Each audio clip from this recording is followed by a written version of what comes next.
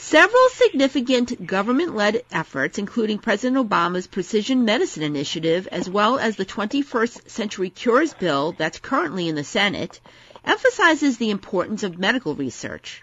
But what are the challenges in protecting the privacy of sensitive patient data as it is shared and used for secondary purposes, such as medical research and clinical trials? I'm Marianne Kolbasuk-McGee, Executive Editor of Information Security Media Group. Today I'm speaking with Dr. Khalid El-Imam, an expert in data de-identification and a senior investigator at the Children's Hospital of Eastern Ontario Research Institute. Khalid will be discussing challenges involved with proper data de-identification, especially as medical research advances. Now, for starters, why is the de-identification of data so important for patient privacy in medical research and clinical trials, and at what point does the de-identification come into play? A lot of this health data is shared for research purposes, to do data analysis on it and so on, and it's shared multiple times. There are multiple hops. So, data may be collected in the context of a clinical trial. It's analyzed for the purpose of that clinical trial, and then that data may be shared further for secondary analysis. It may be pooled with data from other clinical trials. Similarly, data that's collected during the provision of care, it's used to provide care, but then it's used for secondary purposes. It may be linked with other data sets. Electronic health record data can be linked with pharmacy data, with claims data. It may be linked with non-health data, with education data, with social services data, to do more comprehensive data analysis on that. And great things can come out of that analysis. Very, very useful research, new discoveries. From a patient perspective, I think most patients would want their data to be used for research, but they're also concerned about privacy, and they want to make sure that this is done in a responsible way. So de-identification allows you to do that in a responsible way by making it very difficult to associate an identity with those records, with those de-identified records. So it achieves both. It helps you achieve both of these objectives of being able to share the data for these great societally beneficial purposes, and it meets the requirements or the expectations of the patients. The data sharing is happening in a responsible manner, and that their privacy is being protected. So now, under HIPAA, there are two approaches that can be used to de-identify patient data, the safe harbor method and the expert determination method. Very briefly, the safe harbor method calls for removing 18 identifiers from patient information, including patient names, zip codes, social security numbers, and birth dates. And then the second method, expert determination, allows professionals to de-identify data based on the context for which data will be released for secondary purposes. Do you think either method is robust enough to protect the privacy of patient data? And what are the risks for re-identification? The two methods are different in their strength. So the safe harbor method, which is essentially a cookie-cutter approach, is very simple to apply, and it works well if its assumptions are met. In practice, its assumptions are not met most of the time. So it's a risky standard to use. And the other thing about the safe harbor standard is that there's a second requirement in addition to the 18 data elements that you mentioned. That is, the covered entity should have no actual knowledge that a person can be identified from the data. And the interpretation of this no actual knowledge requirement really implies that the covered entity has to do some form of risk analysis, or re-identification risk analysis on their data. And this second requirement is often ignored in practice, which means that in practice the application of safe harbor is incomplete, let's say. Whereas the expert determination method, or the statistical method, as it's also known, is consistent with disclosure control techniques that have been in use for, I'd say, 4 decades. They've been used by national statistical agencies such as the Census Bureau, for example. And these statistical methods have been developed for sharing census data. They've been in use for many years for sharing other types of data, education data, justice data, health data, census data, and so on.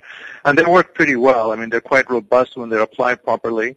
There's a large body of work on how to apply them, on different techniques that can be used. And the risk of re-identification from using the expert determination method would be very small when they're applied properly. And this is really the key thing here, is that the statistical methods have to be applied properly. There are standards that are coming out now. There are now some very good guidelines that have been published over the last year or so the training courses. There are professional certification programs for individuals that are rolling out. So these will help with the meeting the applying it properly requirement. So now, what are the biggest difficulties that you see healthcare institutions having with proper de-identification of patient information? We see organizations, these are, by organizations I mean there's a very broad spectrum of organizations that are sharing data for secondary purposes. I mean, they vary from providers to payers to electronic health record vendors or just health IT vendors. These may be established companies, they may be startups, and so on. So there's a broad spectrum of organizations that are doing analytics on health data, and therefore they need to de-identify that data. And they also vary in their maturity. And by maturity, I mean really two things. One is maturity of their data business model.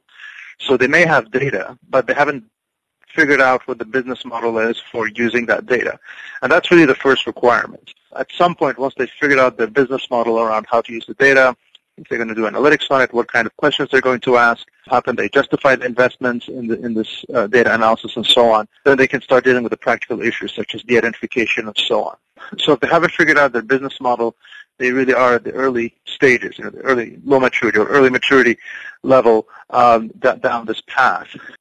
And then some other organizations that have figured it out, they're kind of one step higher. If they haven't had a data business before, they have to learn about de-identification. They have to learn about the different techniques, how to meet their legal obligations, how to ensure that they get high data quality. So there's a little bit of education there. And then at the next level, you have the more sophisticated organizations that have been doing data analysis for many years or have experience with analytics, and they have a data business model that's been successful for them. And those sophisticated organizations already have methods and processes, etc., and they're looking for efficiencies and scalability because the volumes of data that they're processing today are much larger than the volumes they were processing in the past. They have access to more data sets, so they're looking at integrating multiple data sources. They're looking at more real-time analysis rather than historical or batch analysis.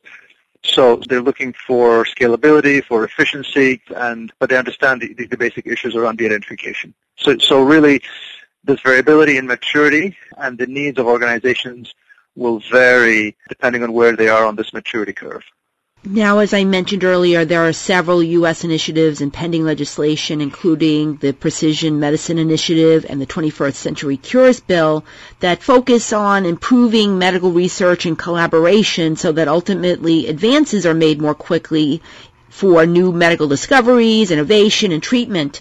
What role do you see de-identification playing in these various efforts? And will de-identification become more important?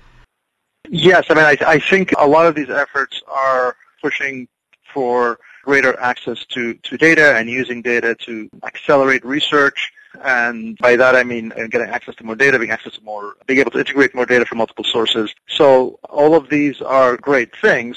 Under the existing legal framework, in order to do so, de-identification is a key part of that infrastructure, of the workflows that need to be put in place. De-identification is essential because it will allow the organizations doing this to meet their legal obligations. Some of the efforts that are ongoing right now, for example, 20% Cures Act, are proposing changes to HIPAA, especially around the privacy rule.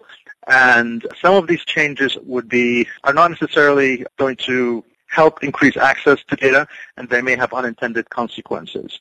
So, for example, one of the provisions in 21st Century Cures is defining research as a primary purpose, essentially, for using data. So it means that data can be used for research purposes without authorization of the patient and without de-identification.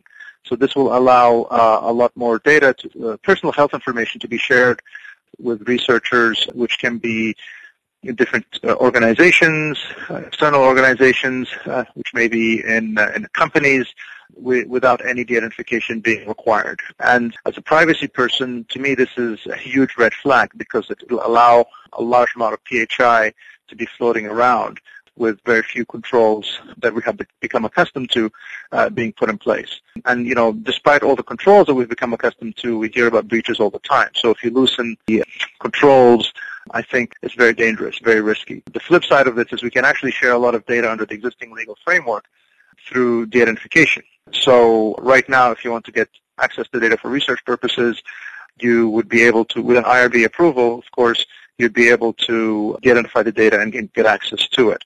So I think the plan should be to increase the adoption of de-identification methods and improve the education around how to do the proper de-identification to get more access to data rather than loosening the rules around the sharing of personal protected health information, which I think is moving things in a dangerous direction from a privacy perspective. Exactly the same benefits for research can be achieved by having better de-identification in these workflows.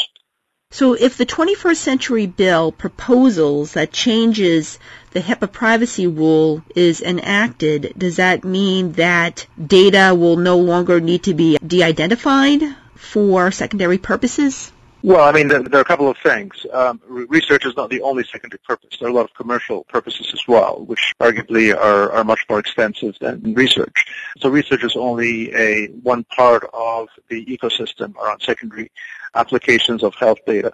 And for the purposes of research, you'll have IRBs that need to review the protocols and make decisions. But if the regulation allows the sharing of PHI, then that creates less incentives for IRBs to require data to be de-identified, although they may still do so. I mean, this is an empirical question, and we'll see if those changes go through as they're defined now. We'll see how IRBs adjust their criteria moving forward. So they may still require de-identification to be put in place. So, but in practice, I mean, some will allow data to be shared without de-identification for research purposes, and we'll see if this provision makes it through the Senate, and you know how it's implemented and so on. Again, there are a lot of uncertainties there. It's an empirical question about how this will play out. But anyway, research is only one component. So for non-research purposes, de-identification would still be required. And it's not just for clinical trials. I mean, clinical trials are with consent. So the patients are consented and they agree to have their data collected for the purpose of the trial. So I think clinical trials are a little bit different. Here we're talking about research on data that has been collected for the provision of care, and so there is no authorization or consent being sought from the patients to use it for research purposes. And very briefly, are there any advances on the horizon when it comes to data de-identification methods or technologies? There are always advances. It's a very active area of research and technological development. There are new algorithms, new privacy models being developed and being tested. New techniques to deal with big data, so in terms of scale, and then new ways to measure the risk of identification for new types of data. So, for example, there's active work on protecting genomic data. So there are a lot of new methods being developed and being applied in practice. It's a very active area of research. Thanks, Khaled. I've been speaking to Dr. Khaled El Imam. I'm Marian Kobasuk-McGee of Information Security Media Group. Thanks for listening.